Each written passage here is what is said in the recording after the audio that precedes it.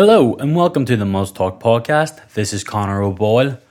Okay, this is the first episode of 2019 and today I'll be speaking with Australian-Irish composer Natasha Paulberg.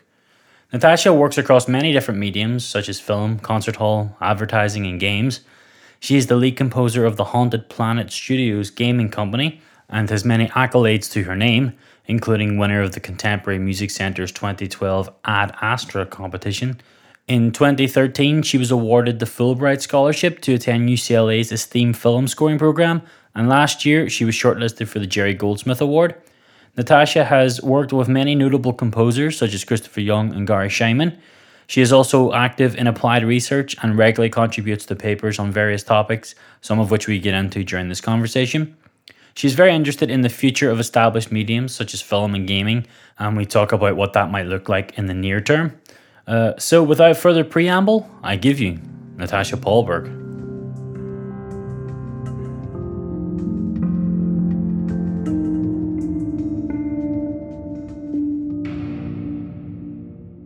Okay, so I'm here with Natasha Paulberg in Dublin, and we are going to have a conversation about her life in music, I guess. So Natasha, how are you?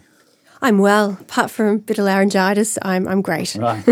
Well, let's start off with how you would describe yourself as a musician in general. Mm-hmm. Where would you start? You know, I'll probably go back to the beginning, but I started as a performer. Actually, That would have been my first thing. And I only realised later that I am a performer and composer. So I used to perform a lot of piano, singing, and I did the whole classical route of, the grades through piano. And then I realised that I got really bored with playing the same things over and over again. And I used to make things up myself and improvise. Right. And that's how I realised, I'm actually more of a creative. I'd actually call myself creative, composer, musician, performer. Because it's the creative process, I think, that really interests me the most in anything I do. Mm-hmm. Yeah, so I'd say I'm a composer, performer, but overall a creative. A creative, okay. And you are a composer in the traditional sense of the word, right? So you have come from the classical background, and you compose. Would you say that you compose exclusively in that medium, or would you kind of dabble in electronics and kind of this sort of combination hybrid type sounds, or would you be John Williams? I only write for orchestras and that's it. Or acoustic instruments, I guess. Acoustic. I think, I am most comfortable with acoustic. I do. I mean, I have to say it just comes very naturally or easily. And it's something that I really understand. The acoustic, the orchestral world is something that's like really a part of me, I think. Right. But however, I do love sound and more of like getting acoustic instruments than processing. With the hybrid stuff, what I do love to do is actually get acoustic instruments and then stretch the sounds or reverse them or just do a lot of audio processing to them, make beats out of them, textures, but then I always put an acoustic I call it straight playing instrument on top of it as well. So I like the blend, and I love the idea of using acoustic instruments with audio processing, with live instruments, because I think the blend is really nice because they're coming from the same sound world, if you know what I mean. Right. But I do use electronics, like I do, I love the Omnisphere, I love a lot of the samples, but I always tend to go to the more organic sounding ones rather than the glitchy electronic stuff. So I do the hybrid, but I try and stay organic. I think that's what interests me the most. Right. And massive congratulations on the Jerry Goldsmith nomination. That was 2 pieces, right? 2, yes. Right. So they are recent pieces are they for a film or concert works? Well, the first one's actually advertising. Right, okay. So, yeah, that was just one of those weird serendipity things where, so obviously I'm based in Dublin, go to LA and a lot in LA as well, but I'm originally from Melbourne. Right. So I got this call from my agent saying, there's this ad company in London via Melbourne, like Melbourne via London, I should say, that they can't find the right piece because it is a I would call it a neoclassical, contemporary classical piece that they were looking for, and they didn't have anything in the libraries. So I was like, oh, I'll just put something together, as you do overnight. You just stay up all night and put something together. Yeah. And it was ended up being a piece of music for a bank campaign for the whole year called it's the National Australia Bank ad campaign. So it's in about I think 30 commercials or snippets or versions and. At the football, Australian stadium football on the TV. So that's how that came about, really strangely. But I guess for me, I really had a great sense about it because it's from Melbourne, my hometown. I thought, what are the chances on the other side of the world? So that's what got nominated, which is really nice. What's the criteria for a Jerry Goldsmith Award? Because he's a very, very unique voice. He is. So I was just wondering how they sort of judge or what they're looking for in terms of that sort of... Because he would be very much in that sort of vein that you previously described of taking sounds and processing them and then blending them with the source sound being played as it traditionally would be. I'm thinking kind of Chinatown and those sort of crazy combination scores. So what were they looking for anything in particular, or did you do anything in particular that is kind of noteworthy in that sort of Jerry Goldsmith vein, quote unquote?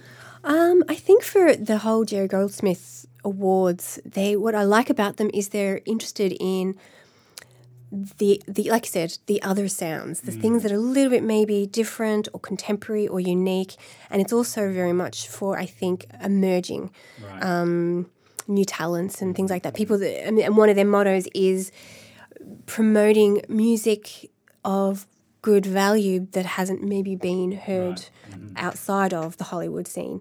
So that's what I think they look through, and that's probably the vein of a Jerry Goldsmith. And this piece does actually use, it's very post-minimalist, but it's also using laid pianos and then sampled pianos used differently. So it does kind of take, you think if it's a Chinatown sound, there is a bit of that actually in there. I don't think that that's what they were looking for, but they're looking for, and the other piece I had as well would be similar.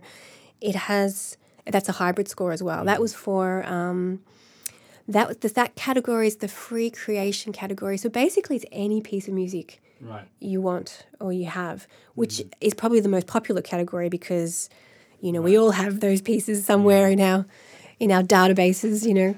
So that was a piece that does incorporate like vocals that are processed, panned, tremulator. Used a tremulator on that from Sound Toys. Used a whole bunch of plugins, but with an full orchestral big sound as well.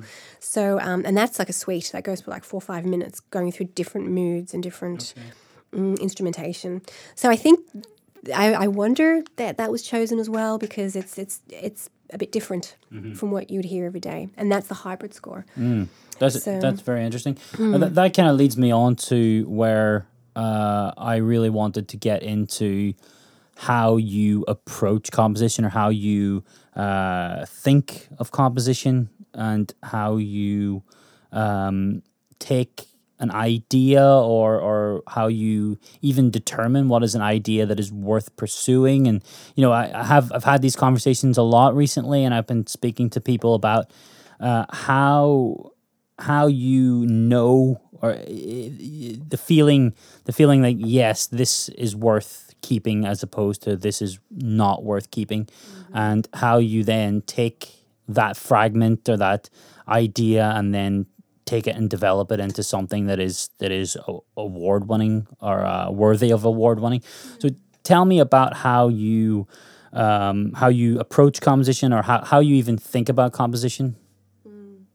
It's a big question. Yeah, and it's kind of funny because it's so different depending what you're writing for. So, but overall, generally, no matter what I'm doing, whether it's for advertising or for film or for the concert hall, gaming, it has to come from the gut. I always talk about it's a real emotional gut thing. It's kind of funny. It's like there's definitely a muse out there, I think, that just descends all of a sudden. You mean like a Greek muse? Sort of music muse. There is something in the air. I don't know. That was always a concept that really fascinated me when I was in my late teens. Is the concept of the muse, the Greek idea of that you are kind of inhabited by some sort of Yes. something other than yourself that communicates. Like you're almost like a vessel. Like Yes. so yeah, you would subscribe to that idea of Yes. of channeling. People would say that I don't really, I just write down what I'm told to. It's not really me in any way. That's interesting. So talk to me about I always come back to the Picasso idea. And he said that inspiration must find you working.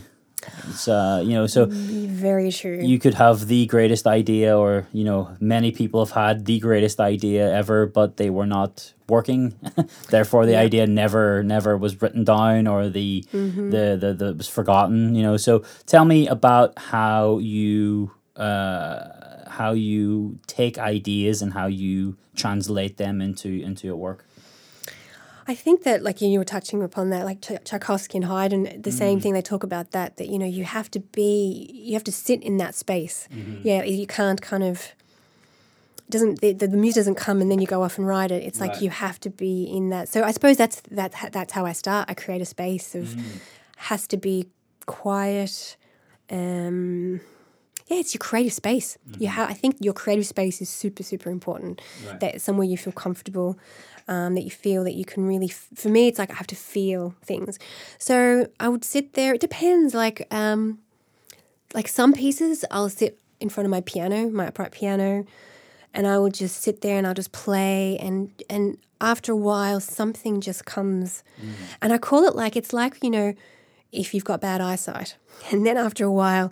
you get glasses that could become sharper and sharper and sharper. And that's how it's like it's a bit blurry. Everything's a bit blurry.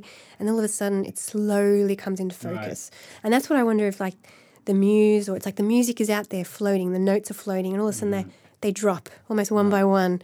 And then they order themselves, and all of a sudden it's just finished. And I think that's a funny feeling, and I don't know what that is, but you just know when something's finished. It's complete, and you don't want to touch it anymore. Yeah, I think it becomes when you begin to make it worse.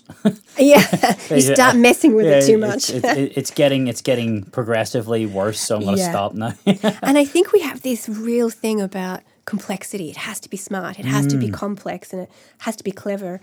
And I think and for me that was a real challenge as well. Coming from the classical training and the avant-garde, in my master's was very avant-garde, very hardcore academic music. And, trying to move away from that took a long time to be like, you know what? Simple is okay. Sometimes you'll get an idea first go, and that's okay. You almost feel guilty that you got your first awesome melody the first time. You feel like that shouldn't happen. I should be sweating for hours over this, earning it. I think that was the Conrad phrase, go with your first bad idea, right? Yeah. I mean, there is some merit in those types of ways of thinking about it. I mean, it gets you away from the sense of I can do better. There's this idea that I can do better than what I've done. Or I should do better. There's that word of should. I should do better. But it's something that it definitely gets to me as well. I'm always thinking that this the simplicity of it means that it's not good. There's some sort of intrinsic link there it's obviously false, but nonetheless it exists, because I think we as composers generally want to be considered to be more musically engaged, or more musically more musically competent than people who might be considered songwriters or something that is outside of a composer. And so that you inherently need complexity for that to be true. I don't know if that's a thought that's half-baked, possibly is, but I guess there's something there that using the word composer as opposed to any other defining term like songwriter or musician or performer. The word composer has baggage attached to it, because of those who have also used the word. And they have all been more or less extremely complex. Except for the minimalists, when there's complexity in there as well. There is. So tell me about, you get the idea, and you have a structure and a framework. How do you go about realizing it? What do you go to the page? Do you go to the Sibelius? Do you go to the DAW? Where do you work there? Well, I'll start with concert music, because that's my world. My original world was concert music. So, with concert music, usually it's a concept. Like I have some sort of concept, or I think I am very story driven, concept, mood. So I have, and obviously with concert music, you have a brief. This is your instrumentation. This is how long it kind of needs to be. This is the space it's going to be performed. So I usually have like a text or an idea or a story or a feeling.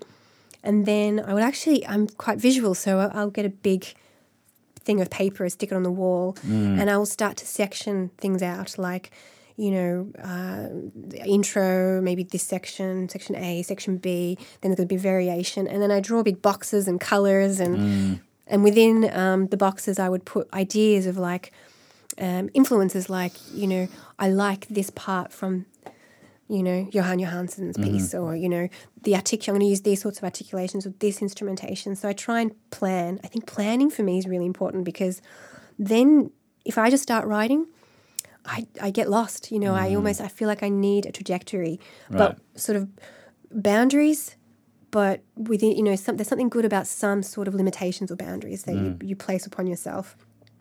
So therefore you know where you're going and you feel more secure within it. Right. And it also helps for me not to get that creative writer's block of like, I've got nothing. Which is terrifying. Yeah. Whereas at least you've got some sort of roadmap to follow, and even influences and things like that. And then I will sit at a piano and then write my main theme. And then I'll go from there and I'll say, okay, this is the main theme in this part, and then I'm going to extend it. And then I might actually lengthen it here, change the note values here, and and then I go into the DAW. So that's how I start. So how much would you adhere to established structures and established compositional techniques and practices? So would you say, like you mentioned, like A sections, intros, B sections, these kind of not necessarily they're very basic structures. I mean, it's not like you're talking about kind of like how long the section is, but you're just saying that this is going to be the A section, and then B is going to be separate and distinct from the A. But how much of your writing is intuitive, and how much of it is kind of methodical, in terms of like if you were listening to a classical piece of music, you can see the sonata form structure. You know what I mean? It's like you've got the A subject, and that's in the tonic, and then you've got the B subject, and that's in the dominant. And then you can see how they would have followed that, but not always. They would have undermined it, and they would have broken it, and they would have kind of disregarded it and things like that. But more than likely, they were following an established structure of the time, because it was expected. Basically, the way a songwriter would today. I mean, it'd be strange if a songwriter didn't adhere to the song structure. So how much do you let that govern your work, and how much do you let the work just kind of materialize as it would do, regardless? I think for again, concert music, I use it just as a roadmap, a guide, because intuition always trumps everything. It's a feeling. It just, the whole, I was saying, it just feels right and feels finished. Sometimes I will go through that thing of, it should be in the dominant, let's say you're going from tonic to, I really want to do this. And you try and force it. I've definitely tried to force. And again, trying to be a little bit clever, go, no, that's too easy, that's too simple. I want to be a little bit more complex. I'm going to, modulate to this crazy key. Yeah. And I would try and push it, and then I'll probably spend half a day trying to do that, and then I'd be like, you know what? No. Go back. So, and it's like that first idea. It is funny how a lot of the time you do end up to your first idea or a variant of it as well. But see, that's concert music, and I suppose with film music, it's different, because you are serving the picture and the narrative. So that's what governs that. Yeah. So in the end, for me, I do have to, not have to, but you kind of need to follow what's going on on screen. Obviously, what you do internally in the internal elements of the music is up to you. But as a structure, definitely Yeah. the visuals would actually govern that. Yeah. Also, I think you're limited by the expectations of the director as well. So Totally. you're not Yeah. really free to do as you please. Yes. You have to kind of, if you want to do something, then you have to be clever about it because it might intrude, or it might offend the director. He might not be expecting a particular instrument or a particular register, and that might stand out, and he or she might not like it, but they don't know why they don't like it. Whereas if it was a concert piece, you're free to do whatever you want, you know. So the film world is definitely distinct and separate, and that's why we live in a world where themes don't really exist anymore in film music, or if they do, they're very short and snappy, you know. Motivic rather than Yeah. phrase. There's Phrase, no big long lines. Even John Williams hasn't written a really long line in a long time. Yeah. But how do you think about writing for film? Do you think about the story overall and how you would want your music to carry through over the course of the movie? Or would you do it selectively as little vignettes, like little small fragments that work independently and then work in concert with the larger picture? How do you think about writing for film in that kind of context? Well, definitely, it's a feeling. It's I think emotion is number one for film. It's communicating the emotion of the actual space or the character or the storyline. So you're kind of choosing which emotion do I want to communicate. Is it what they're feeling internally or what the space is? So actually from the very beginning, obviously I look at the film and get a feeling of the tempo and things like that. But the first thing I do is sound palette. It's like, what is the sound palette of this film? Because if you stick to the same sound palette, which I feel you should throughout the whole film, then there's a lot more movement that you can have within it, and it will always sound connected. Whereas you change instrumentation too much throughout the film, it will feel disconnected. Right. So I think I'm like, what is the sound of this film? What's the texture? What's the sonic and acoustic space? So and then that could be instrumentation, but it's usually also, what's the pad? What's the pad? The texture of the sound. That's where I would start first, and then you talk about melodies and motivic material. So yeah, I think sound palette is number one, because I have seen movies before and I'm like, oh, I love that, what they did for the first half, and that was great. And then all of a sudden there was this cue that just seemed to come from nowhere, and it wasn't what the actual content was. It was the palette and the instrumental choices, which I thought was really interesting. So sound palette, then it would be, what is the theme? But very short theme. Theme could be just one note. It could be a sound. So it could be, what is the defining sound for this person or for maybe this concept throughout the film, and then trying to weave it throughout, but varying it, moving it around. How am I going to move it around? Where am I going to move it around? And where am I going to use it as well? Yeah.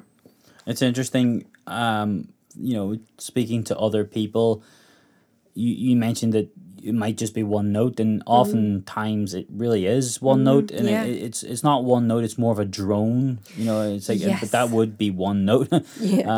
So there's these sort of like, Hans Zimmer would do that quite frequently. You'd have these sort of like, and it would be evocative of a mood for sure. It would be just painting by tones almost, And there's people that do have mixed feelings about that. I would be one of them. I'm not 100% sure how I feel about it. I think in the movie it works, but it only lives there. It very much is. Yes. It struggles to survive outside of that.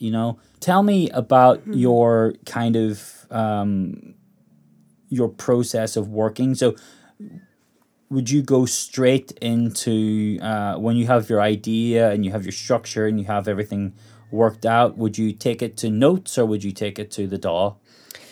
It would depend on. So, for example, I'm working on a Brazilian short film at the moment, and for that, I know that that's going to be. You just looking at the film, I'm like, this is not a samples film. This is live. It's just live. It's not that it's an experimental film, but it's that real Brazilian, European kind of film that you just can't, you have to use live instruments. So if it's that, then I would go straight into Finale. Right. I would actually just write a score in Finale. The danger of always working in samples is you lose your imagination. You get stuck on, okay, I'm going to write this because this is what I can sound. That sounds the best, the samples. So that's the great thing about Finale, writing straight into a notation program is I can hear it in my head. And although I can't produce it with a sample, I can hear it and I can write it and I know a player can play it. So that's one part I really enjoy and I kind of miss in the DAW, and I think a lot of composers would say that. So if it's like that, I would just go straight into Finale. Right. Imagine it in my head and just make sure that, it fits to picture. And I always have this thing, gosh, if it sounds remotely nice in Finale, it's going to sound awesome with live. Yeah. So you can make it sound okay in Finale. That's great, and it works. So that's how it would work that way. And then for other films that I know either going to be hybrid or if they're going to be more pretty much sample-based, then I go straight into the DAW because there's no point really, is there? So I would work because I know that, well, I have to make my samples good, sound good, so I'm going to work with them. Right. So you're as an instrument. Yeah, so you're functioning in the role of producer and composer simultaneously there, right? Because you cannot, you can't, certain things you just can't make sound well in a, so I see that, I see samples as a different instrument. It's like its own, a sample-based score is its own instrument, its own limitations, expressions, and then the real instrumentation, acoustic, that's a separate thing. Yeah. So yes, you think, okay, I'm writing for cello. I still think like, what are the sounds of the cello? What are the limitations? What's the register? How does it double well with double bass, that sort of thing. So you still think like an orchestrator, but it's just slightly different. So I would start in there. And then if I do have some live, I wouldn't put the live, so usually with a hybrid, it'd be mostly like a very small group that I'd get, like 2 or 3 players who would either play with the samples to give them a bit more life or do solo parts. And so I would just export the MIDI and then put that into Finale and actually write fix it up for them for the live situation. And also I'd like to then work in the DAW because I like to get that sounding really good, so when they come in to record their parts, that it sounds really good and it's going to mix straight away. Right. So they are playing to it as well. So that's how it would work. Okay, that's great. And how do you deal with, because this is something that I've been working on recently, is trying to combat samples and grid-based writing in the DAW with trying to bring that element of the natural fluctuation in tempo. Logic does have a beat mapping function, but you need a reference for that. So something that I've been doing is I've been trying to replicate orchestral performances of pieces. So I would take a recording that I like and I would import it in, and then I would tempo map the project to the recording. So you're never going to get exactly it right, but you're going to get some sort of movement in there that's outside. But I know some people are like, don't quantize everything, and you can achieve it that way. But I find it gets a bit messy because if the samples have a pre-delay on them, or if they're not exactly, like if you hit the key and they don't strike exactly right, then you're gonna find that's gonna not align with the other samples that you're running. So how do you deal, or how do you bring that sort of natural flux in tempo to your music to give it? Obviously having the players play live gives it the sense of life, but you don't always have a budget. So how do you kind of navigate that space? I try, and I always play in. Right, everything. Okay. I play it in myself and I practice. I actually do it a few times. You can just have it looping and then it picks, pick the best take. I play it in because that at least gives a bit of the naturalness. And then I will listen back to I play with click, obviously. And then I listen back with the click and I tweak it. And I try and avoid quantization. I really only use quantization for very rhythmic, like fast, like kind of, really like fast triplets or Right. anything like that, like marcato or spiccato strings that do need to be bang on.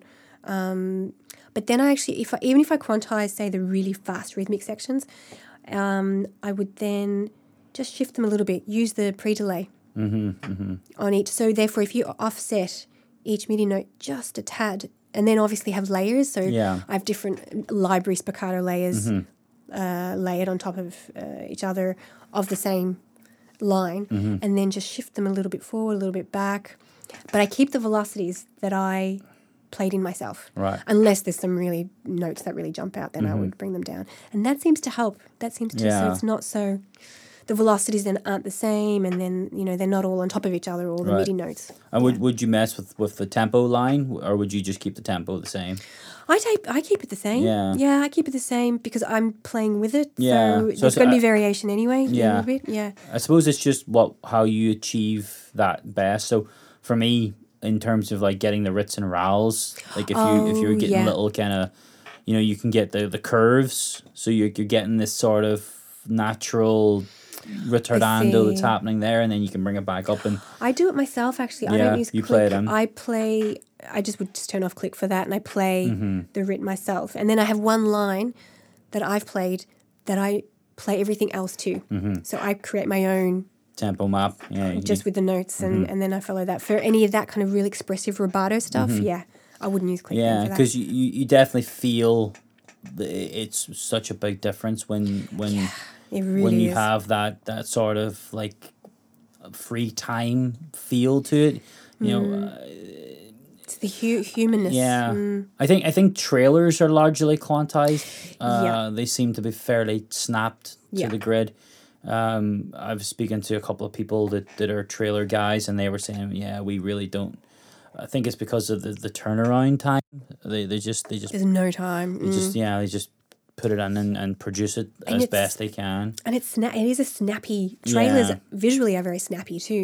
They're Right. sharp cuts, Edits, and yeah. edits, and so when the music's like that, it kind of it would work together. I mean, not obviously. This is just generalizing trailers. There are different trailers as well, but Yeah. there is a place. Look, I think there is a place for quantization, and I always use the humanize function.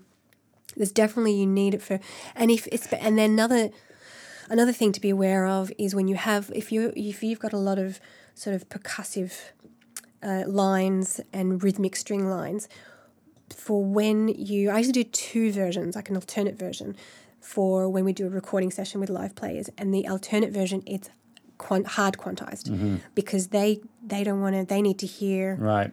the beat, but hard quantization doesn't sound good for samples, but it helps them play. Yeah. And then I revert back to the other version I have that's not as hard quantized. Right. But so for the recording session, I do hard quantized percussion and rhythmic elements. Yeah. Yep. It's interesting how complex it gets to achieve what the ear is so accustomed to having, and the nuances that are needed to create believability or realism, Yeah.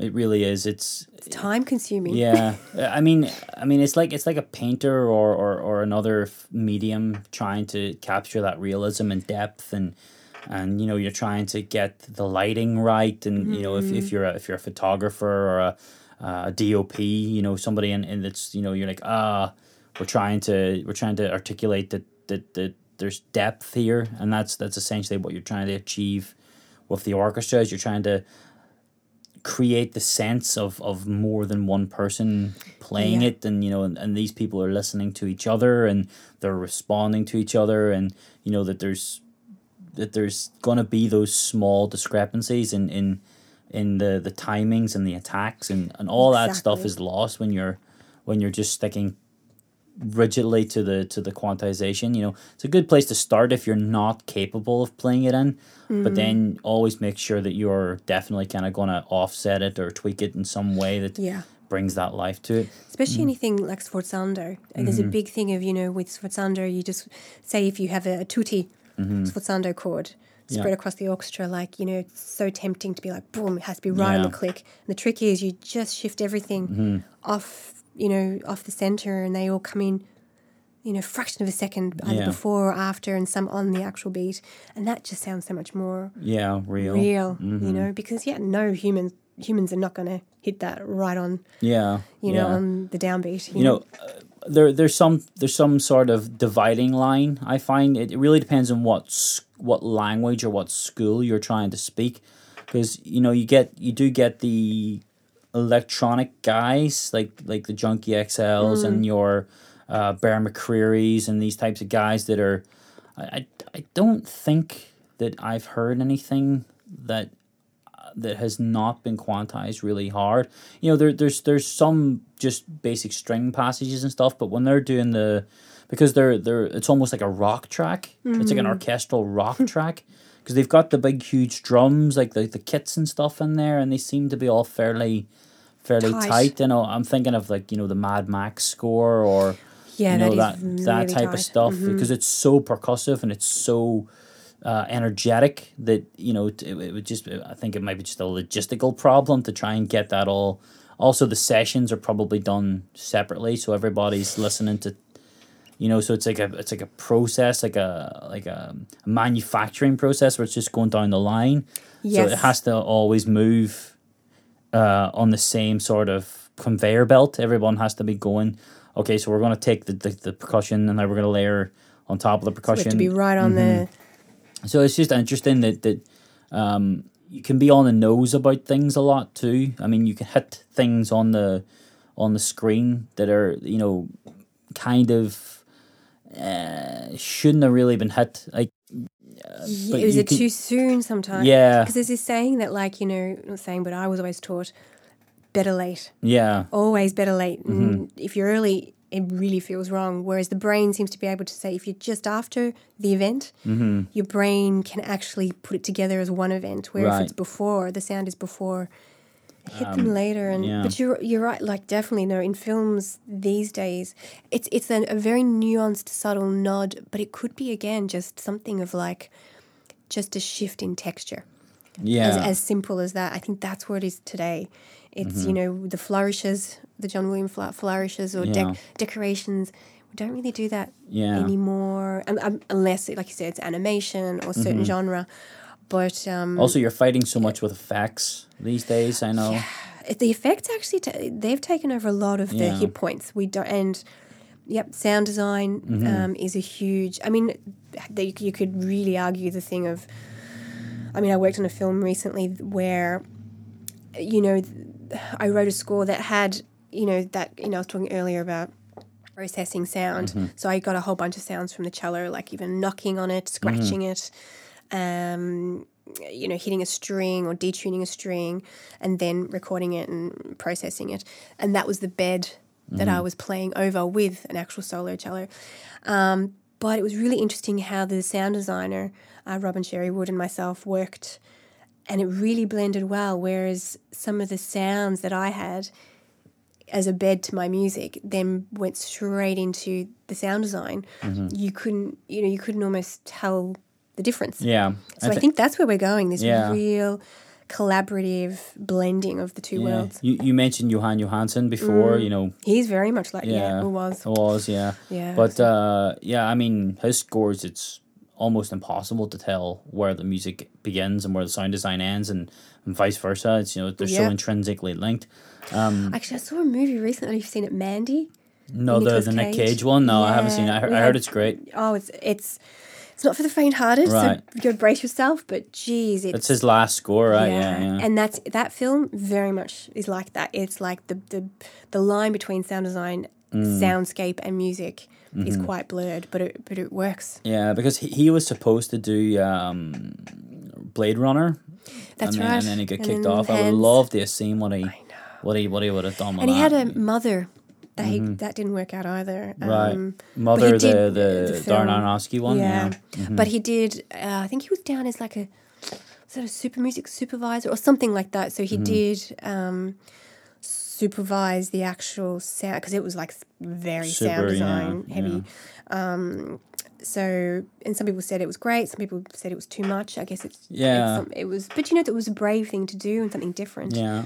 I mean, it really, my feeling is that there's basically two modes of thought, you know, and sometimes the modes of thought cross over, and it really, because of the film, the nature of film, does it work to the picture? You know, and something like Blade Runner or, you know, Alien or something like that. You know, the sound design and the music really does work, you know, super efficiently. But if you have then, you know, a period piece like Lincoln or, you know, Phantom Thread, you know, the Paul Thomas Anderson movie, and you're doing, you know, crazy synthesis stuff with, you know, a guy that's, you know, a fashion designer, you know, making dresses, it doesn't quite articulate the period or the time. And, you know, if you're Quentin Tarantino, that might be exactly what you're going for. But if you're looking for that to take the audience to that period, you know, then you really want to evoke that time, yeah, or close to that time. You know, you might want to modernize it in a way, but definitely you want to be using the instruments or instruments that the audience would expect. So, you know, if you're like Westworld might be a really good example. I don't know if you've seen Westworld, but again, Ramin Djawadi, he has that sort of, because it's automation and it's artificial intelligence and it's this sort of super modern world, like a world that's beyond the world that we have today, but it's set in a period that's in history. You've got this kind of like jarring clash between the two opposing forces, and that seems to work out really well. But it's done very, very subtly. You know, the interjections are always sort of very, very tastefully handled, and it's largely done on that player piano, the upright player piano that runs through. And then if you're something like, you know, like Blade Runner, or Arrival, the Johan Johansson score, Beautiful. You know, it really is appropriate there too. You know, so it really depends on what is required by the narrative, I think. There's one example there, as you were talking there. Yeah, I don't know if you know The Knick. It's The Knick, yeah, I've seen clips of it, but not the full thing. See, Martinez does the music for that, and that's a period piece. But it's all electronic music, which is just, when I first saw it, I was like, this is wild. This is just like pure electronic, and yet it's a period piece. But like you said, I know for some people it didn't work, but for me it really worked because of that, because it's about, you know, basically a doctor who's addicted to drugs, to morphine and things, opioids. So, you know, you kind of think that's a kind of modern, even though we think it's a modern thing. Yes, it was drug addiction was a problem before, but we see it as a real modern problem. And I wonder if bringing the electronic side brings that together. Yeah. So, because that was quite a brave score, I think. Yeah, it seems to be a trend. I'm thinking of, you know, the Guy Ritchie Sherlock Holmes done by Hans Zimmer. You know, it's set in the 1800s, and, you know, you see guys running around in horse and cart, but, you know, he's got these crazy guitars or whatever he's got going on in there, electric guitars and stuff. And, you know, so it really, I think you have to set the premise, and it goes back to what you said before about continuity. You know, you stick with that palette. Yeah, if the palette is the palette, then the audience will accept it. And if the palette begins in a certain way and then changes unexpectedly, and you haven't really prepared them for it, then there's going to be some sort of friction there that doesn't quite disparity, gel well. And I wonder, by using like such a contemporary sound in, you know, say period narratives like that, and then you have that real clear distinction between diegetic and non-diegetic. Yeah. So really, the non-diegetic really is very in its own space.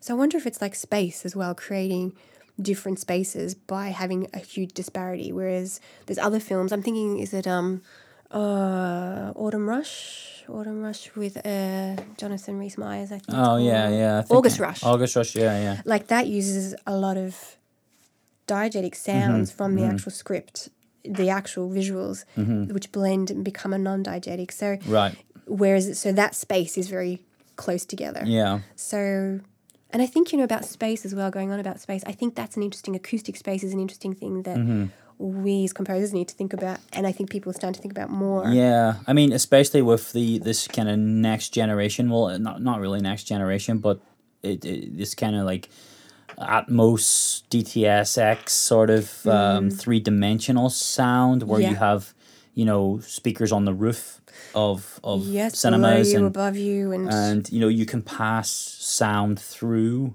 the room with really, really accurate precision.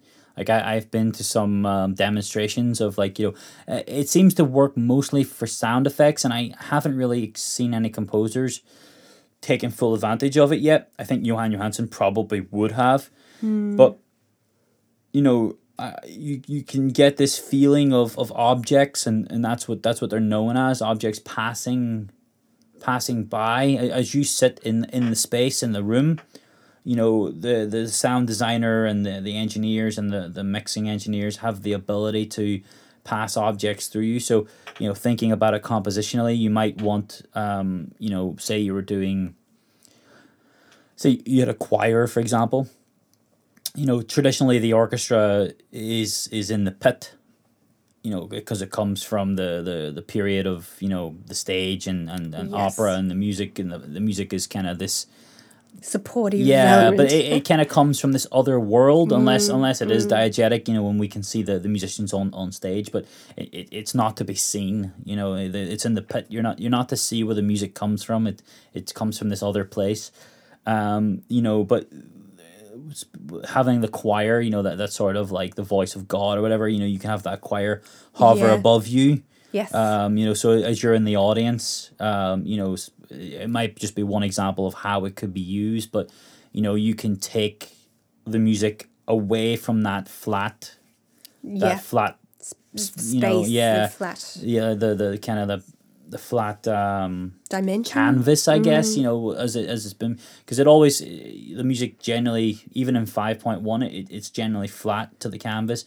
Especially if you're diving in, and I know you've kind of had some experience in the space of games and 3D and VR and this type of stuff. There's real application there for innovation, because I think just finishing that thought of composers and directors choosing to juxtapose period pieces with modern scores.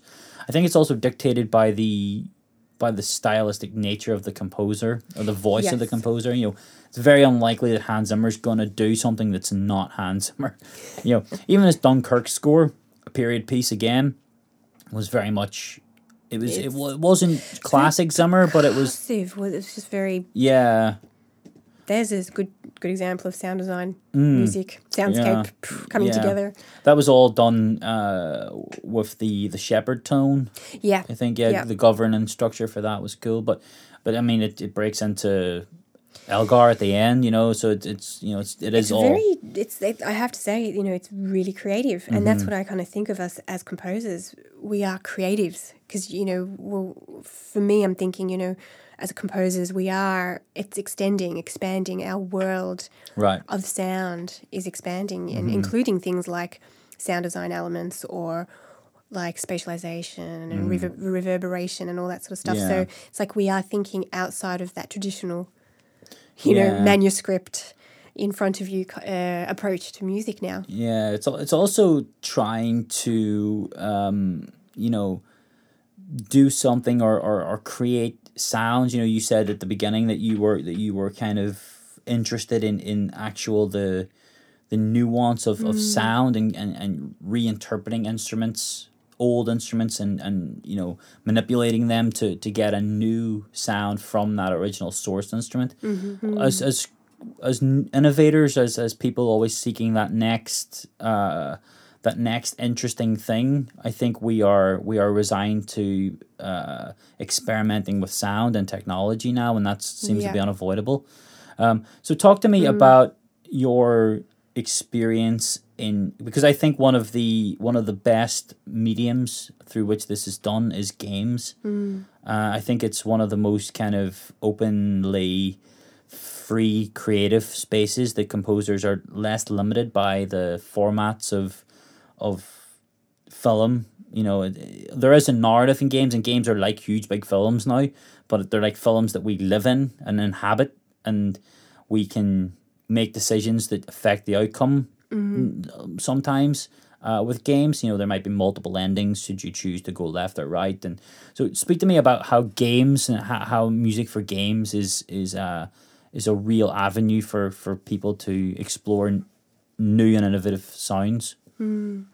I think gaming is really exciting to be working in, because it's like it is. It's for me, I love it because it's non-linear. And I've worked a lot in augmented reality, just very much like that. For me, I see the person who's experiencing, and I call it like, if it's a game, it's an experience. Really, a game is an experience, and it can be in different spaces. It can be in a real world space, in a VR space, in your on your iPad, in your living room. So after a while, I almost see that the player or the user or the person experiencing it becomes almost like a co-composer.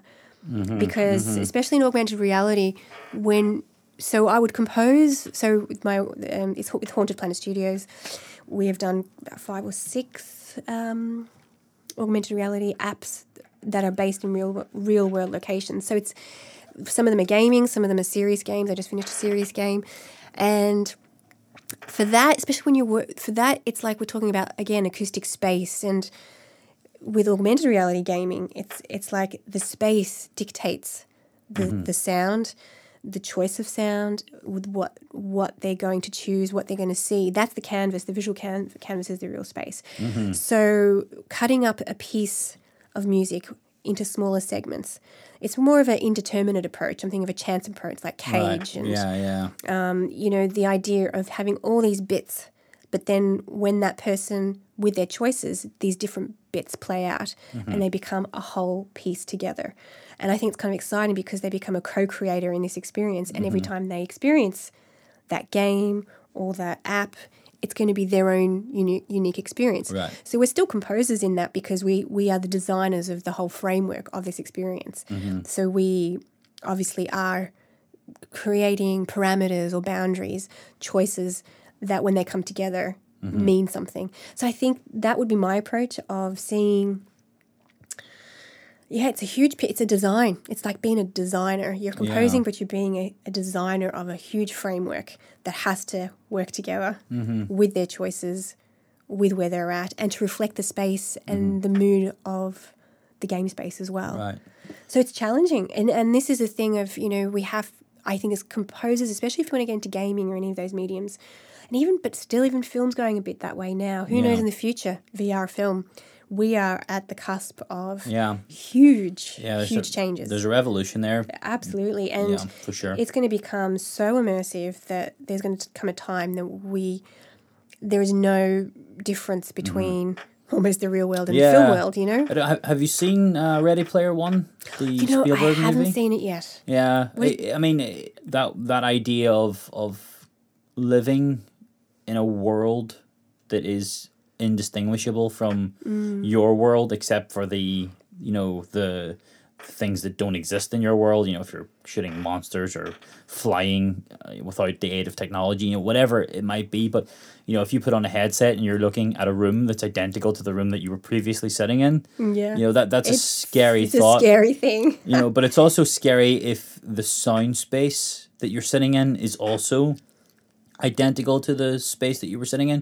Because if you were sitting with the headphones on and the mask on, the goggles on, and the sound world that you're listening to is you're at Niagara Falls, whatever, but the visual stimuli is not Niagara Falls, then your brain's still telling you that you're in a game, that you're in a situation that is fictional, like a movie theater, and it goes into this idea of flow, of creating a sense of flow, and that's the optimal, right? That's the optimal experiential sense of being immersed in the game, so much so that you forget about your actual location, and if the location is indistinguishable from reality, then that flow is only going to increase, right? But how you can manipulate the sound world there is something that is really, really interesting and really engaging. Well, I think definitely, I think Samuel Coleridge calls it, I think he coined the term the suspension of disbelief. That's what we aim for and that's when we get into flow, the suspension of disbelief of that space. And I was thinking as you're talking there's a real kind of, not dichotomy, but there's the two areas. It's like realism versus surrealism. And I'm thinking, that sound artists we've learnt a lot, whether we know it or not, from sound artists who for years have been creating installation spaces Yeah. where you have either very, you're just really, what do you call it, realism, of realism, or of actually just putting, like, say, jungle sounds into a museum space. Christina Kubish does a bit of that, and Joan of Cardiff did this installation where it was the Salisbury Cathedral Choir singing one of Tallis's pieces it's a 40-piece motet.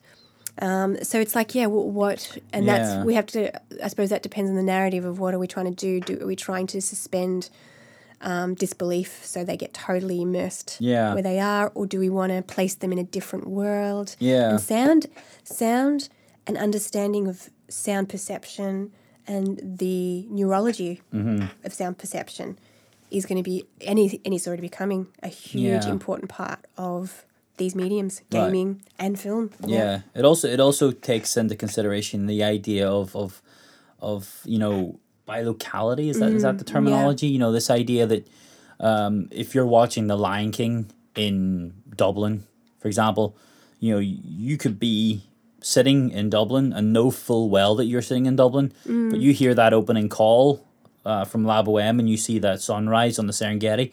Even if it is animated, you are you're immediately in that plains of Africa, you know, and whether you say, no, but I'm not, you know, I know that I'm not, but for a moment, for a fraction of a moment, you may as well be there because it's so effective in how they've mapped the sound world to the visuals, and you know that it was just a call, like, you know, like a I don't know what, like a tribal call or something that he says, you know, and before there's any instruments playing, before, you know, the pan flutes or the drums or whatever it is that, and the chants come in, just with that human voice alone, you know, transports you know there. where you know where you are. You're not in China, you're not in Brazil, you're not in America, you are in Africa at that point.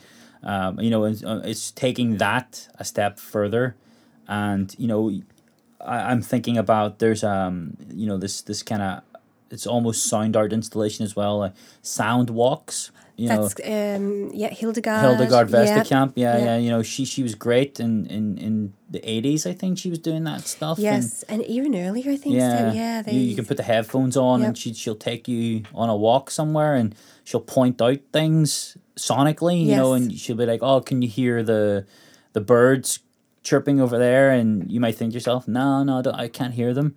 And she'll, okay, you can't hear them. Well, let's zoom in closer, and she'll take away the sound of the city, and she'll hone in on the sound that she wants to draw your attention to. Yeah, and that's a real experience for anyone that wants to check that piece out. It's called Kit's Beach Sound Walk.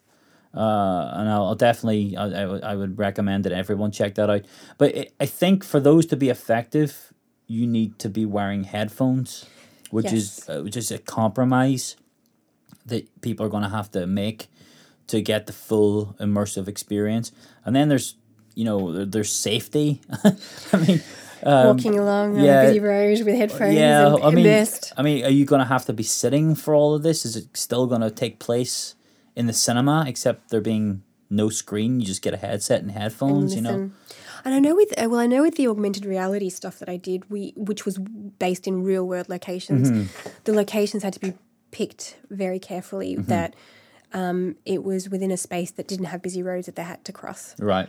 So we did actually have to take all these considerations into the whole design of the experience. Because, people do get really, really immersed, and that's something in the future that we'll have to, for gaming, that we'll have to think about. I think it'll be more augmented reality than virtual reality, you know, because augmented reality is that you're seeing what's in front of you, but there are things layered on top of it that, you know, so you're still getting, there's a car right there, or there's a person over there, or, you know, there's a hole in the ground there that I shouldn't walk into, you know, but all of a sudden there's a monster right over there, you know what I mean? So you're still living in the world, but the world is analogous to what's actually in front of you, as opposed to, like, you know, I'm on Mars and everything's cool, you know, and I'm walking in and, you know, breaking my TV or whatever. But the sound world is going to be super interesting in terms of, I think it's the future. Yeah. I think from all the the things I'm hearing in the research that's happening, but also, and it's all entertainment industry stuff. It's all going to be relevant to all of us. But I said it's like emerging and on the cusp. But as composers, very challenging for us. Yeah. Because now technology is an instrument. It is a creative tool, and I know for some composers, there's resistance, and it's a huge learning curve. It is a huge learning curve. But I think things are changing now. You look at all the courses that are coming out. Music technology is becoming a real part, and it's not just MIDI sampling. It is the whole thing of interactive audio, programming, scripting, all that sort of stuff. Making samplers, audio processing, and even, like I said before, acoustic space, spatialization. The idea of using, I just finished a game and it was all binaural. But yeah. Because that is just, that's for realism. Yeah. This was used for realism. Yeah, so you can simulate sounds coming from behind you you're on a and busy passing street. by. Yeah. Because we wanted to make, it's based on the iPad, which is very two-dimensional, you know, so, but we wanted to make it immersive. It had to be the iPad because of just ease of use, that people can just download it and have it anywhere. We wanted initially for it to be a VR experience, but people don't have Oculus Rift yet, or HTC. It's just it's a bit of out of grasp of every person. So, but this is where sound comes in, and by making it binaural, but again headphones. But this you could actually sit down and play it. At least they can be sucked into this animated world, right? When there's real. So we actually went out to. It was based in a fictitious Middle Eastern country. So I actually had a team out in Lebanon, wow, with a binaural dummy head walking the streets, of marketplaces and things like that. That's great. It was great fun, but it made such a difference. Yeah, of course. People in the canteen, and then using binaural plugins to. Some things you just have to simulate the binaural sound, but with things moving from distances, it's best to try and actually get the dummy head. So this is where we're all. Yeah, heading. the whole thing is depth, right? It's depth of field. That's the key. That's another. Maurice used to talk about it. I think he used to call it the fourth dimension of music in his poem Electronic. Back, he was a visionary. Like when you think about, I think it was 1920s, but complete visionary. He got it, and he was like depth. Depth. We've got the horizontal, the vertical. Yeah. It's, I can't remember what else he said, but it's now there's another dimension of composition, and we forget that when we're composing for these spaces, we have to think in these spaces. So think of depth and how we're going to that instrument. How's that going to sound if we push it back? Right. Yeah, it's really interesting what's happening now. So in the future, or the next 5 to 10 years, and what we will be talking about then. I think. Synthesis will still be an extremely interesting avenue because there's infinite possibilities of new and complex sounds. But I think we will see again maybe a concrete, like a music concrete type thing where you're getting this renaissance of real world sounds being blended in. So because that's the space that everyone's going to be in. Exactly. So you're always going to have this sort of presence of field recordings and concrete sounds. I think that's going to be, you might have a revival of Messiaen and Pierre Schaeffer and all those guys again. They'll be delighted. Everyone's going to be going back and reading the French sort of concrete and the Germans again. Yeah. And saying, they had it mapped in the 60s and even before. But that's a super interesting avenue, and you also are active in sort of academic worlds, and you contribute to journals and these types of things. Yes, so have you any sort of interesting research that's going on at the minute, or is it just strictly composition? Or a lot of the research that I did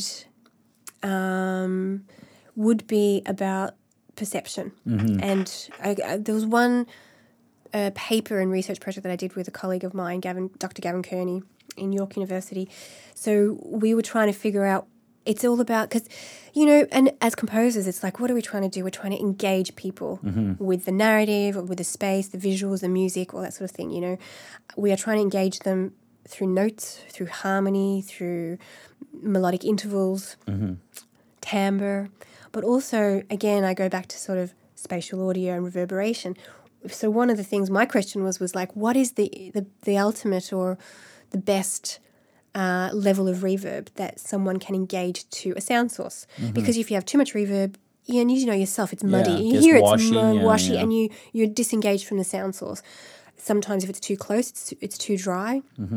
Then the realism. The funny thing is about film, I don't know if you noticed, but a lot of people would say, you know, with a really high definition, 7K, 4K, 5K, so, you know, the real high definition visuals. Some people don't like it because it's too real. We actually want a little bit of, like I said, the surrealism. It's because that's cinema, isn't it? You don't want it to be too real because then it's not cinema in some ways. Again, I think it comes back to the depth again. It really does. Yeah, you know, the more so pixels in the screen, the close, more depth you get. You Yeah, know. or if it's too sharp. Color depth and everything. Yeah. You know what I mean? The colors might be too vivid, and you know, so it does feel a bit disengaging, I think. The brain gets a bit confused. 'Cause Right. it's like, what? The vibrancy of the colors. I mean, Yeah. if you see like a Planet Earth, you know, the David Attenborough documentary, you're like, whoa, It's no plant looks like that. Like that. Oh my God, it's too real. And it's the same with, you know, realism of sound. And so we tried to find, so we did this huge, experimentation with different sound sources, meaning like musical samples, real world noises, voices, all sorts of stuff, and got subjects to come in and tested different levels of basically it was the early reflections. In, you know, you got the direct signal and you have your early reflections and then late and then echo. So we found that the first early reflection to come in 20 milliseconds, that was the most engaging. People seemed to feel like they were engaged with the space. So that was really interesting research to find out, okay, so now I know if I want that, I'll put my early reflection in my reverb door at 20 milliseconds. Did you try it with hardware and kind of the sampled reverbs, like the plug-in reverbs versus hardware? We didn't actually know. It was just it was convolution reverb. Right, okay. We wanted to make it as organic and real as possible. So it was all convolution reverbs set at different of the same. So it was the same convolution reverb of the same space, but just set with different early reflection values. So if anyone wants to read it, there is a journal article about that. It's very interesting. I'm sure you do have some sound designers that would be really interested in that. Yeah. But as a composer, I was like, that's awesome. I can use that on my orchestral samples and go, okay, if I want it to be, you know, engaging, then maybe this solo. Yeah. To be engaging more than the rest of the orchestra. It's interesting because you have these plugins like VE Pro's Mirror. Yeah. And you have that virtual soundstage one. Yep. And there's Altiverb. Altiverb, yeah. And these are wonderful tools, but I've had a lot of people that are reluctant to adopt them because they think that the samples and the space that the samples were recorded in is enough. So they would never pan. They would never do additional panning. So they would leave everything centered, and because they would say, well, Spitfire or Cinebrass or whoever it is have recorded the instrument in the space in the whenever you're putting the instruments together, they'll put an overall reverb in so that all the instruments are playing in the same. So if you're having something that was recorded in Abbey Road and you're having something that was recorded in, the LASS stuff or whatever, the Alfred Newman stage, wherever it is, they're in different rooms, so I'm going to have to put them in the same room overall. But, when they're dealing with trying to replicate the orchestra in a sonic space, they leave it alone. It's interesting. Would you do extra panning, or would you?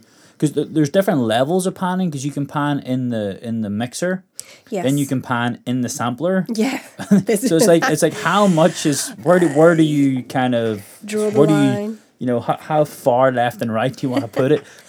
That is a very tricky question, and it's something we have to be very careful of when we're working in MIDI. Is so I would say it all depends how the sample was recorded. I mean, some can be very dry. Yeah. East West has got a lot of room reverb. How I'm thinking if they just leave it all alone, it's all going to be very, I would say, quite centric heavy, because I would think most samples when they're recorded. I mean, it depends. Again, it depends on the sample library. Some will be straight on. Others might have it in the orchestral positioning. Yeah. So you have to. So I tend to. I like more control. So with, say, for example, in play or in contact, I make sure if there's to take out any panning that's already in Okay. the actual plugin. I like to be centered, and then I would. See, sometimes I don't always, if I'm running out of time, I sometimes put virtual soundstage and just lash it on quickly, when I don't have much time. But I actually like doing it myself. I like panning myself, like the S1 Imager waves, the direction mixer, Right. But I like the S1 because it's the width, Yeah. it's the gain. You can also sort of do oblique sort Yeah. of stuff with it. So I kind of like doing each instrument. So I have it set up in my DAW that each instrumental family is Right. panned, reverbed exactly where I want it, and then I make sure my samples are centered. Right. So you have templates that you run from Yeah. templates. Okay. Yeah. So I have templates and all the routings all set up to different reverbs as well. I use different reverbs like, Yeah. Small, medium, large, all that kind of thing. And then I always put a very subtle medium-sized concert hall convolution reverb on the main output. Yeah. Because just very, very small touch to blend all the different Yeah. instruments I've in. heard a lot of people do that. Yeah. Yeah, I find that helps as well. I've been speaking to, I had a guy called Evan Goldman on the podcast, and he would be kind of, what was it he said? That he has a very elaborate template that allows him to do, because he talks about if you're working with orchestrators, or if you're if there's other collaborators on the process, he'll have the routing set up so that he has it going through the instruments, and they get printed dry, Yes. and then they come back through, and then they get printed out wet, and then they all go through and they get printed out in a consolidated master file that goes. So in one print sweep, he prints out 3 different sets of All set up. stems, and he says it was he talks about it in the podcast. I think it's podcast episode 4, and he talks about it at length, and how he spent, it was a real struggle to get it set up, but now it saves him hours of selecting various making sure that all the the stems so it goes through, and all the plugins are turned off, so so the mixer gets it and he does his thing, and so it's a crazy elaborate sort of processes that you need to get, but it ultimately is what works best for you and your workflow. But I think there's so many different styles of composition that require different tastes. If you're looking to get the huge bombastic sound, like this kind of Avengers-y Alan Silvestri sound, it's very, very different from the small intimate sound of the Splat, for example. He's very chamber orientated, and he really wants it to be very close and very intimate. Yeah. So you can almost hear the bow on string type stuff, and Yes. it really. Would you have different templates for different setups? Is that how you work? I do. I actually have like an electronic one where it's so I have a hybrid, which is the one that I probably work out of most. The one that has the MIDI and has also the solo tracks in there if I need to use them. So I would use that. Then I have electronic, which is the Omnisphere, the sound design, where there's no real acoustic. I might have a couple of acoustic tracks set up if I want to just put on a solo instrument with the electronic stuff. And I actually do have sometimes, and again, if I have time, I have a mixing template, which is just audio stems. Right. That I do final mix and final export for the film. Okay. In the stems if I have time. And that's interesting. And when you're dealing in the game space, obviously the process is immensely different from there. So Yes. how what's your workflow there like? Because obviously you're working non-linearly, so it's loop based work. So obviously you're still working in the same template to compose, but how do you take it from there and move forward into the game? So that is like, so it's the same kind of MIDI my kind of hybrid template, but it's sectioned. So I have sections. So then, and it depends. Like, say if I'm doing layers, one thing will be layers. If I'm doing very kind of fragmental or wavelet type approach, then I would have little sections. And I actually test my wavelets in Ableton.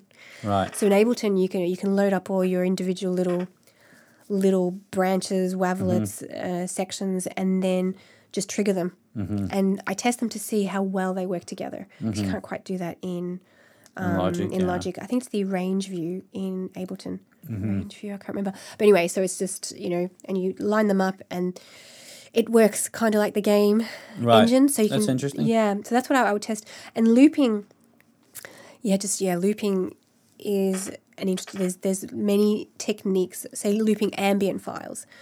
There's special ways of doing, you don't cut at the end, you cut like 4 or 5 bars before, and you take that bit, you put that at the front and move the rest of it along. Right. And that creates your seamless loop.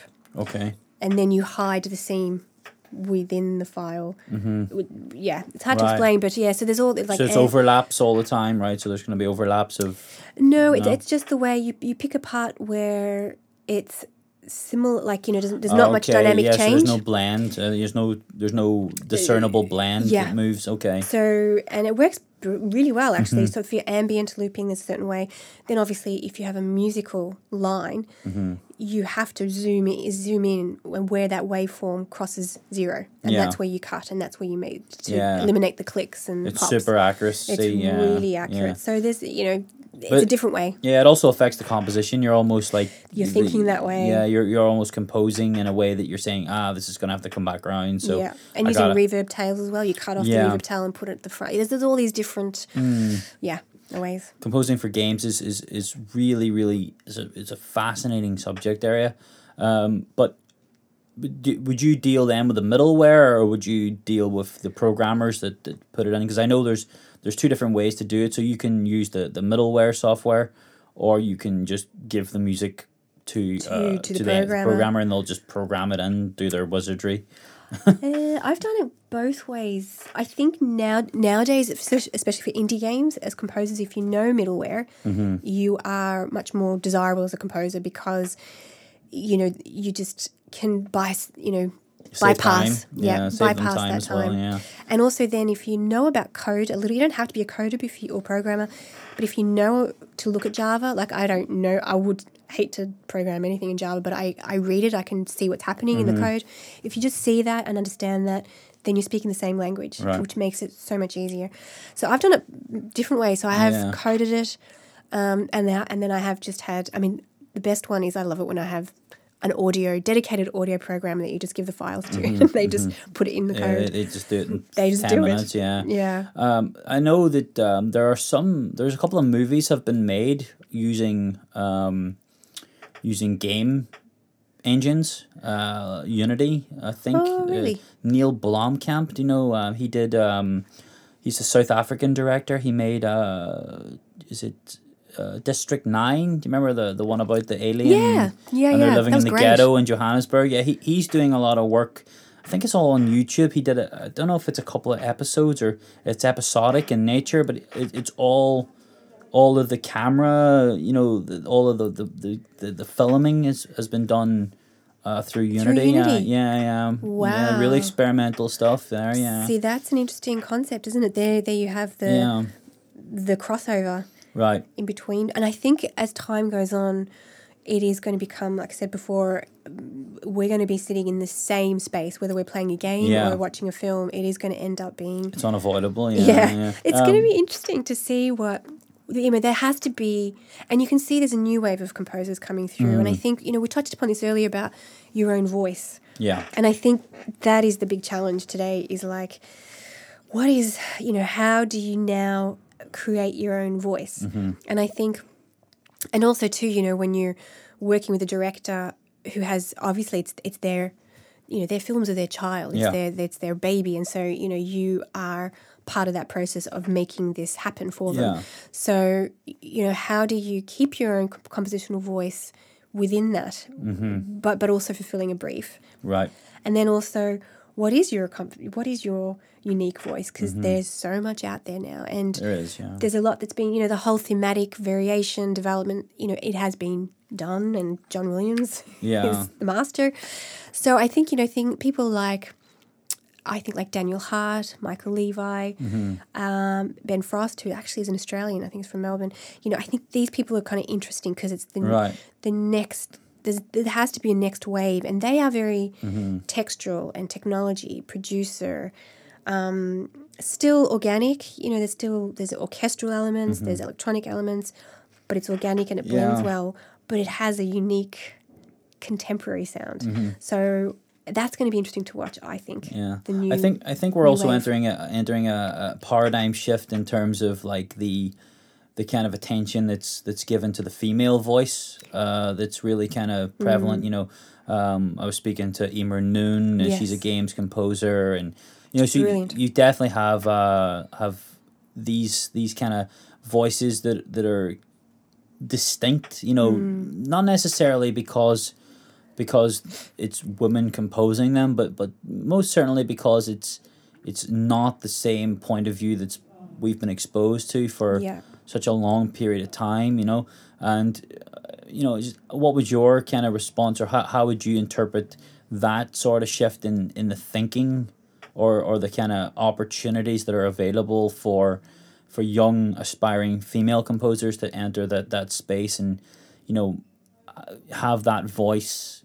I think obviously it's very exciting, and I think the more diversity we have in general, even just demographics, female composers, it's going to bring new and interesting sounds and perspectives. And, I think, especially from the female point of view, it's like, we are 50% of the population. Yeah. And you think about that, and, a lot of movies are highly, cinemas and movies and Netflix, women. Right. I think actually more than men watch a lot of these, series and things like that, So I think, and also too, where a film is about, say, a woman's experience about something, it makes sense to have a female director and a female composer because it brings in a different perspective. Right. But maybe the music's, not much. I'm not saying the music's going to be different, but there's again the nuance. Yeah. There will be something in it that might not have been there. Right. If it was a male, potentially.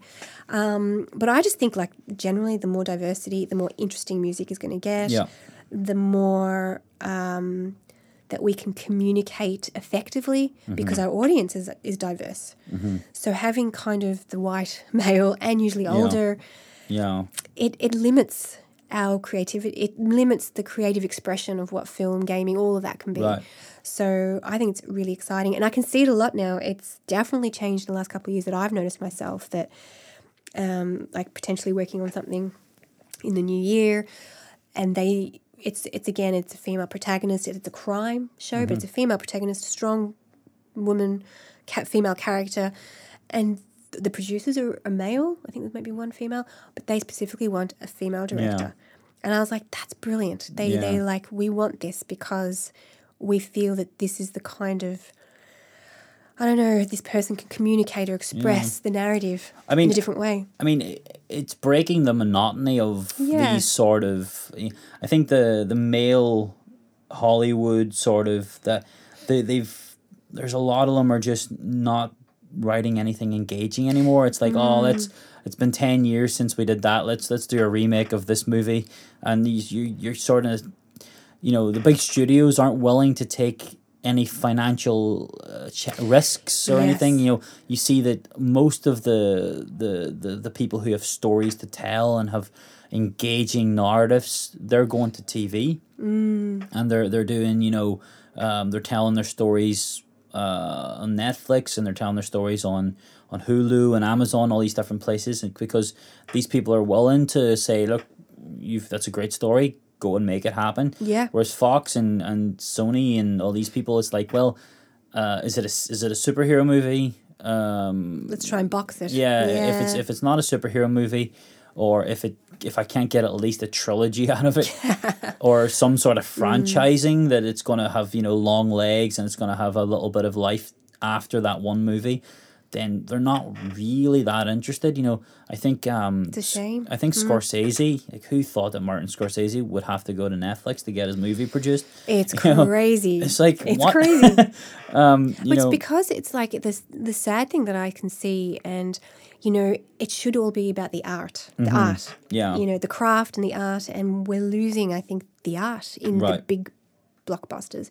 And I wonder if, going back to the female thing, I wonder what the few that I've worked with, just recently, female directors and stuff that I've seen, if women, they seem to be, maybe because we have nothing to lose, really, because yeah. we're just out there doing our thing, that they're really brave, quite heavy movies that I haven't seen Yeah. being made before. So because maybe it's just we've got nothing to lose, we're new and fresh Yeah. to this, so we don't have this maybe baggage or Yeah. fear or whatever. There might be a slight naivety to it And as well. naivety. You know, it's just like this sort of like, let's get on with it. I've got an idea, let's just do it. Have you seen Lady Bird, the Greta haven't seen Gerwig that film? one, no. It's really, really nice movie. But yeah, again, it's a female director. It's her first movie. Hmm. And, you know, it's a really, really, just a really solid, great movie. And I don't know if it was a female composer on that one, but I mean, Not sure, actually. it just worked though. And the lead protagonist is Saoirse Ronan. She's from Ireland. So, you know, it's just there's it's definitely a space in which that there's stories to be told, and there's innovations to be made there for sure. Outside of I think people are getting a bit tired of the same kind of formula that's been applied. You know, you can see the 3-act structure coming out. You know, it's getting very, very predictable. You know, Yes. almost sort of parodies of themselves now. Like, you know, it's like you made Iron Man, now you're making Iron Man 14. You know, it's just the same thing. Sticking to the same Yeah. formula. It's I think it's fear and it's money. Reliability, yeah. Really, it's just let's churn it out because, and there is that argument for, I don't know how much, if it's actually realized, but you know, if we make big money here, Mm-hmm. then we can trickle the money to make the smaller, more Right. interesting projects. I don't know how much that Yeah. actually happens, but there is this theory of, I can't know? remember the director's name, but there was a movie came out last year called A Ghost Story. that's Daniel With- Hart. yeah, I loved that with film. Casey Affleck, Yes. yeah. But that movie was made from the money he made from Pete's Dragon. Yes. Which is insane. Like, he didn't tell anybody about it. He Yeah. was like, wasn't going to take my money and make this actual good movie? And he made it on like very, very little, apparently, from what I've Yeah, heard. it was a wonderful film, so it was, but he didn't tell anybody about it, or he didn't go to a studio looking for budget, and Just you did know, it himself. Again, you know, even with the podcasts, and I think we live in a world where we're looking for honesty. We're looking for things to feel honest. You know, in a world of Trump and fake Yes. news and you know, we're so accustomed to, you know, 24-hour news cycles where information is constantly being thrown at us, and whether we like it or not, you know, it's hard to feel related to anything anymore, you know, because it's like, oh, well, what's the next thing? Because, you know, there's a tsunami in Indonesia. It's a really horrible event. Right. Okay, and then the next thing it comes along, and so it's hard for humans to engage on a really deep and meaningful level with any individual story. You know, empathy, I guess, is the word I'm looking for. It's hard for humans, modern day humans, to feel empathetic towards a narrative or a storyline. Because you're only going to be in that space with that character for maybe an hour and a half, 2 hours before you're going to leave that story. And to create a character that's you know, relatable and that people can, that they, oh, I really seen this movie the other day, and you have to see it. It's, you know, it impacts them after they leave the theater. You know, that is something that's a challenge for directors and storytellers and composers. Because I think composers have kind of accepted that it's very unlikely that an audience member is going to leave the theater singing one of their tunes, right? So now it's about trying to get the audience member to leave the theater remembering the movie. You know what I mean? Remembering the characters' names, or remembering, you know, and Experience. that's the world that we're living in, and it's really difficult for directors to get that sort of connection. Yeah, exactly. Oh no, I definitely think that we have, I kind of think of it back to the minimalists. It's like we've got so much going on. There's so much noise and static and news and politics, life, technology too. It's like we are constantly bombarded with messages, this, that. And it's almost like we need a recalibration. Yeah. And I think that's the idea of like, the minimalist kind of, after the modernist music and serialism. Yeah, overload. It was overload and complete disconnect with the audience. It's like going back to the basics. And maybe that's what these directors are doing as well, of like, I am just going to make something for me that resonates with me and I hope with other people. And if you like it, great. Great. If you don't, great, fine, And I think one thing I notice about film, and then music obviously struggles with that as well, is that a lot of the films that we're seeing in cinemas today, and especially the big blockbusters, the pace of them is so fast. They almost stumbling over themselves to get the story out as fast as they can before they lose the attention of the audience. Yeah. It doesn't. And you look at the older films, even the 80s. Now you watch an 80s film, you're like, geez, this is so slow. Yeah. It just unfolds slowly. Right. And I think we've missed that. We're just gotten so fast. Yeah. Like quick. Yeah. Next thing. I wonder if we need to just slow down. And I like even a ghost story. It just unfolds. Yeah. And it captures people. And so beautiful. It's so beautiful. And I thought about that for weeks afterwards. I was touched by that. And I hope and I think that, I would hope that things go more that way. I mean, Casey Affleck, for whatever people, there's the whole controversy about him, but not going to get into that. But on the work alone, he did a ghost story, and he did the one he won the Oscar for, Manchester by the Sea. Yeah, those were two stellar films. Really, really top stuff, and they were both indies, indie picks. The Lady Bird and all these. The space, going to film festivals. People go to film festivals to see honest movies now. It's not about, I want to go and see what's going to win at Cannes, or what's, they would be kind of like foreshadowing what's going to be picked up for the Oscars. So it would be like almost an Oscar buzz ceremony. But now it's almost about going to see movies that haven't been tainted by, the vision. There's no producers getting involved and saying, but this is boring, the audience isn't going to like that, cut that out, or that dialogue's too intellectual or something. The filmmaker made that, and that's exactly what is on the screen. That is that's their vision, and that was it. And that's the collaborative process and the conversations that have been had with them and their DOPs and their scriptwriters and their actors and their composers, and you can just see that work, for all of its limitations, for all of, the budget restrictions or whatever it had on it, it's still an honest piece of work. And that's the main draw that, for me, film festivals and indie films really do have, especially foreign films as well. They don't seem to bend their knee to the Hollywood kind of format. Especially like the European, like the German films and Scandinavian films. They're just like, we're awesome. And I seen a movie at Galway when we were at Galway Film Festival in Ireland, and there was I can't remember the German, the English translation was In the Aisles, and it's just about a guy that works he stacks shelves in a supermarket. And it's just the whole thing just is him, in this little machine, the forklift that like lifts up the boxes and puts them on top of the shelves, and it's such a slow burn, a slow pace, and there's not a lot of music in it, and it's a lot of like industrial sound, diegetic sound, and I was just sitting going, this is wonderful, this is so, it's like real, and it's like going and listening to a symphony. It just takes time to unfold, and you're sitting there, and at the end of it you feel rewarded that you've earned the ending. Like, it wasn't just spoon-fed to you, it's not McDonald's. Well, that's exactly. It's like eating a good meal, and the dessert at the end, you're like, I've digested it. I've earned this dessert. I've earned this coffee at the end of the meal, and that's what a film should be.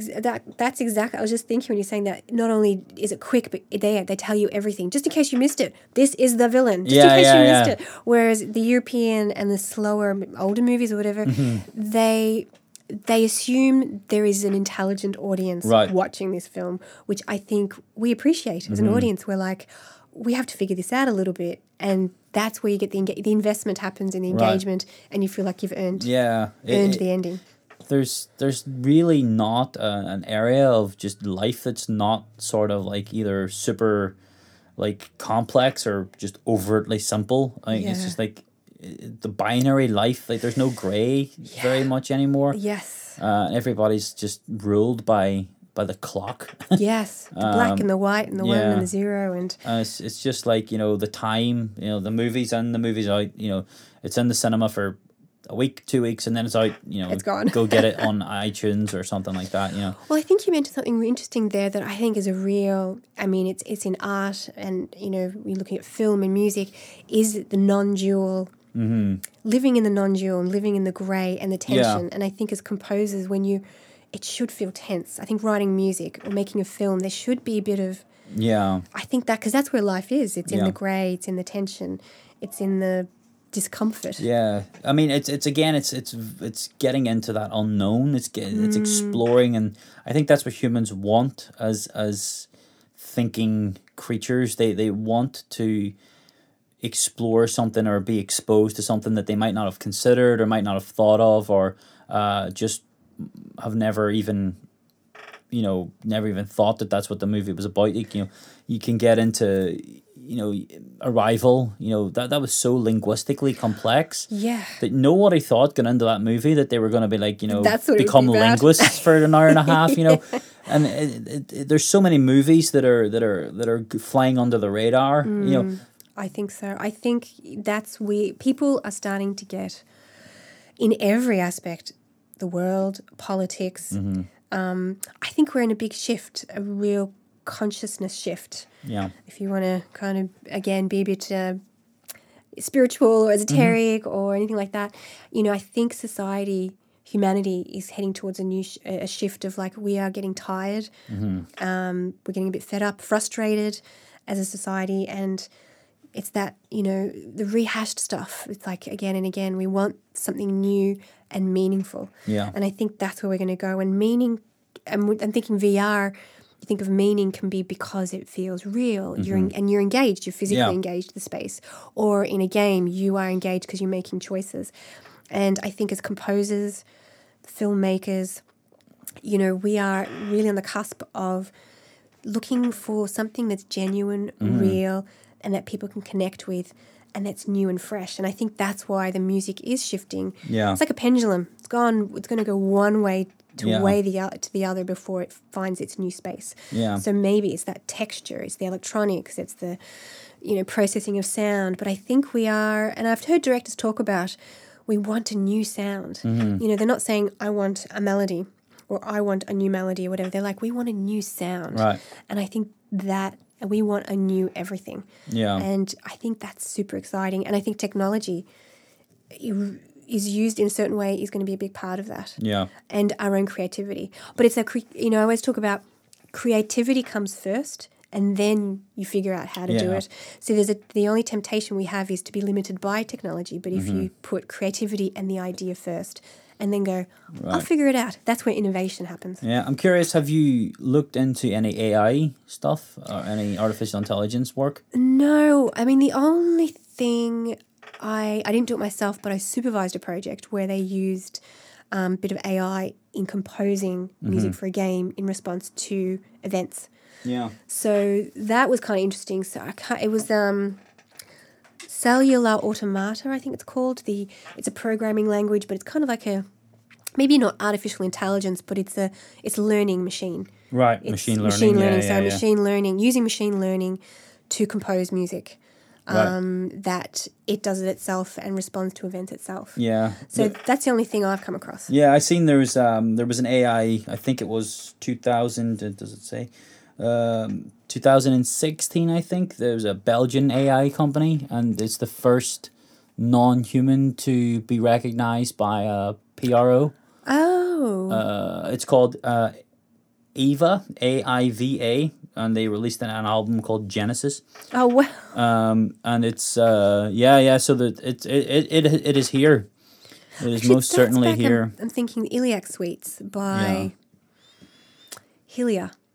I can't say his name, but Hillier is a last name. Right. The Iliac Suites, that was the first computer-generated Right. algorithmic, as in it created its It own created music. itself. Yeah. I mean, this is creating. So This is creating symphonic works. oh my gosh. I think these were just like chamber pieces. But Right, this is creating like large scale symphonic works, and Gosh.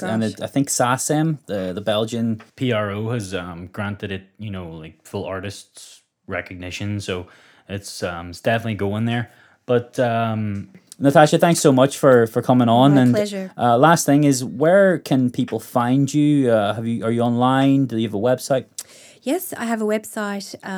It's www.natashapaulberg.com, and it's Natasha without a H. That's kind of a little bit different. Yeah. I'm managed by a group called Avant Music Port. So my agents are there if anyone wants to get in contact with me for projects or anything. Okay. And there's obviously SoundCloud as well with my works. Okay, great. Thanks so much. Thank you so much.